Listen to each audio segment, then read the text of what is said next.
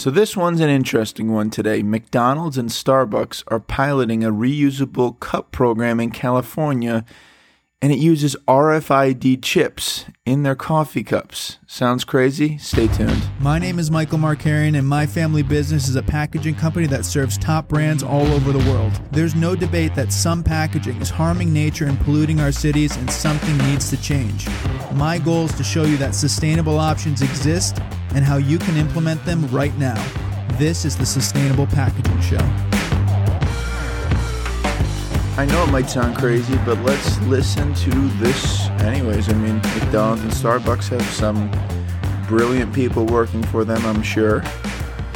And they're moving in this direction. So this is a pilot. So a lot in sustainable packaging, a lot of things start as pilots and then they can move into more mainstream offerings.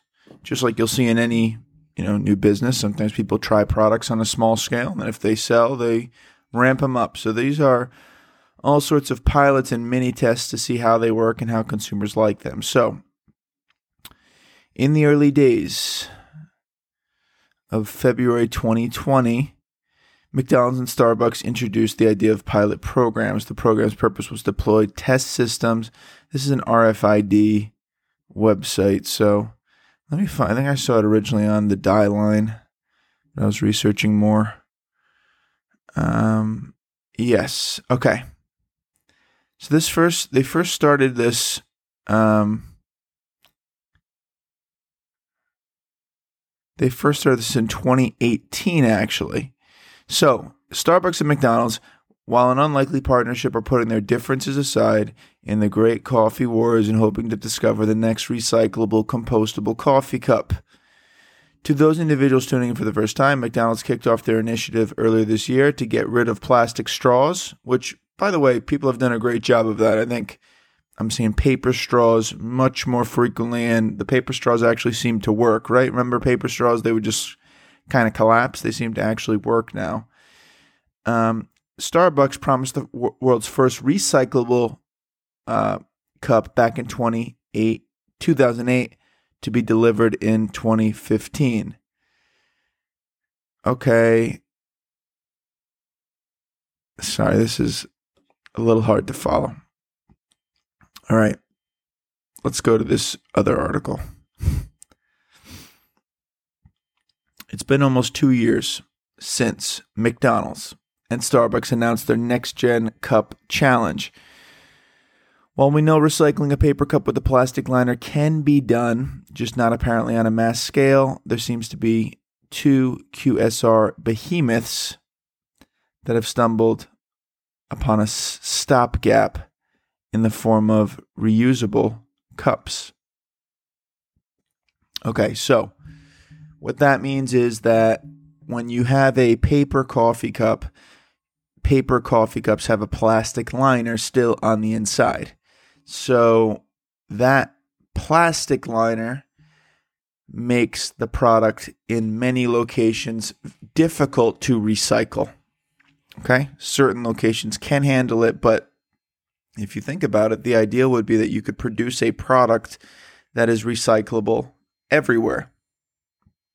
But that's separate. They're going into this other, they're saying, while we're still figuring that out, let's create something else or pursue something else. So we'll get to the point 4 minutes in.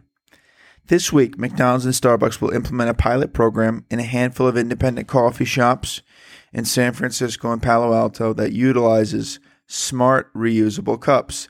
The cups themselves are made out of plastic, but they come with RFID chips and QR codes so they can be tracked.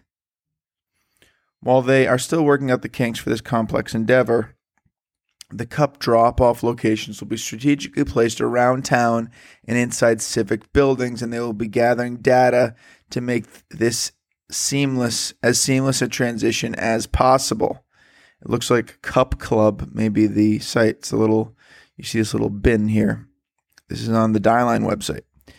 Both pilot programs come from two finalists in the Cup Challenge, Cup Club and Muse, M-U-U-S-E. Muse will be trialed in San Francisco. The cups will come with QR codes that customers can scan when they pick up or drop off. Cup Club will start in Palo Alto, and the cup will utilize a yellow drop-off bin so the cups can be collected, cleaned, and distributed to coffee cups. So it sounds similar to the Loop program that we've covered, this idea of kind of the milkman model in its own way. I mean, in this case, you're dropping them off as opposed to them being picked up at your home. You're dropping them off into a central bin. But it's this idea of, hey, let's actually use plastic, which is somewhat ironic, but I think it makes sense. Or at least I can make an argument that it's a good thing. Let's use plastic, but let's appreciate what plastic is. Plastic is reusable and it's never going away, and it should be used in these reusable settings. It's probably what these people would tell you if you said, hey, why are you using plastic? I thought plastic was bad. I thought we didn't want plastic in the oceans. They'll probably say plastic itself isn't bad. It's bad when it gets used and abused, and therefore, if we create this program, perhaps people will treat the plastic more appropriately or more responsibly. And a lot of these programs also, you'll see they have like a deposit type feature where, I'll try to find an article on that too, where you pay a deposit up front and then you get it back when you return it. So to give a financial incentive for people not to just, be like, the heck with it and just throw the plastic. All right, the pilot cannot be done with challenges as baristas will have to acclimate themselves to preparing drinks in reusable vessels. You got to clean the vessels. I think, they should be able to figure out how to make sure the vessels are completely clean. But yeah, I guess it's different for the baristas to make the cup in the reusable vessel. Additionally, wherever programs get implemented, will need to be cost-effective, convenient, eco-friendly, and not disrupt the overall flow of coffee. It's like, will there be enough of these cups? And how many cups will get in circulation? But these are good questions to answer. It's always, we talk about it's always easiest to do nothing and just like, you run into the first stumbling block and you say, well, maybe let's just go to the status quo. But it's, you got to try things. We're big on the Sustainable Packaging Show, trying new things, supporting new initiatives. Not even saying they're the greatest thing in the world. I mean, this idea I think is interesting.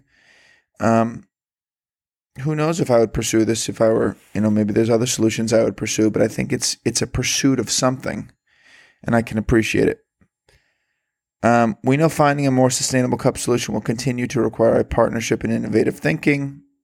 The ongoing work from the Next Gen Cup Consortium provides valuable insights and learnings for all members as we continue to explore a variety of ways to better manage our waste. Okay, so the Next Gen Consortium, let's click over to this. Next Gen Consortium is accelerating the circular future of food service packaging. So they like this idea of closed loop, and that seems to be a trend. I mean, there's many paths to sustainability. We talked about this in season 1, right? Things that can be recyclable, making things from recycled content, more renewable packaging. Often those are a lot of the compostable ones. Reusable packaging, and then the use of degradable additives, the right degradable additives, which there are some good ones. And this is the reusable path, reusing the packaging. And seems to be getting some traction. I want to show you one more thing, sort of similar. Would you eat a Whopper that came in reusable packaging? So I think after this episode, I'm going to step away a little bit from the reusable path and try to dig into some other options, because I think you guys get this at this point, what the reusable path looks like and the benefits and the advantages and what it might look like. So I just want to give you one more example. This one's also from the Die Line. Would you eat a Whopper that came in reusable packaging? Good title. Bill McCool. Good title. The author of this article. Okay, let's keep going. Okay, so this is another one with Loop. So still you find a lot of paper drink cups, plastic with plastic coating, ketchup sachets. Sachets are those little things that ketchup comes in. Sandwich boxes. So there's just like, in the fast food industry, especially, a lot of single-use waste that comes along.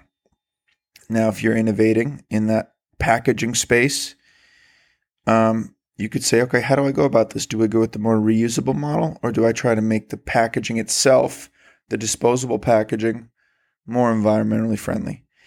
Burger King hopes to cut down on some of that waste, announcing a pilot program along TerraCycle's loop that will give customers the option to select reusable packaging when they order their food. While the zero waste packaging company behind them, with the zero waste packaging company behind them, Burger King will offer reusable containers and cups to customers in New York, Portland, and Tokyo starting in 2021. Customers get their Whopper and Coke in reusable vessels that they can pay a deposit on. Gobble up your food, guzzle down your beverage, and then you return to participating restaurants that are in the loop where you'll get a deposit back. TerraCycle then collects those containers, sanitizes them at one of their facilities where they eventually are returned to Burger King to get utilized again. Rinse, repeat, circular economy, presto. What do you think about that from a consumer perspective? Let me know. Mike M at contemplepackaging.com. I want to hear what consumers are thinking about this model. I think from a business perspective, I think there's a benefit. Sustainability perspective, it makes sense. But oftentimes we find ourselves in large boardrooms making decisions and sometimes forgetting to talk to the customer. So it's always good to hear, business people, but also consumers. What do you guys think about that mindset? Would you eat a burger in this reusable packaging, or does it seem a little odd to you? Okay, Mike M at contemplepackaging.com. I want to hear your thoughts. So that's it. Let's leave it there a little bit longer. I apologize for, this episode started a little bit slow, but anyways, I think it's all about getting these ideas out there to you guys so we can create this world where sustainable packaging is the norm, which is our vision here at the Sustainable Packaging Show, and continuing to show you guys options that I believe will inspire some action, okay?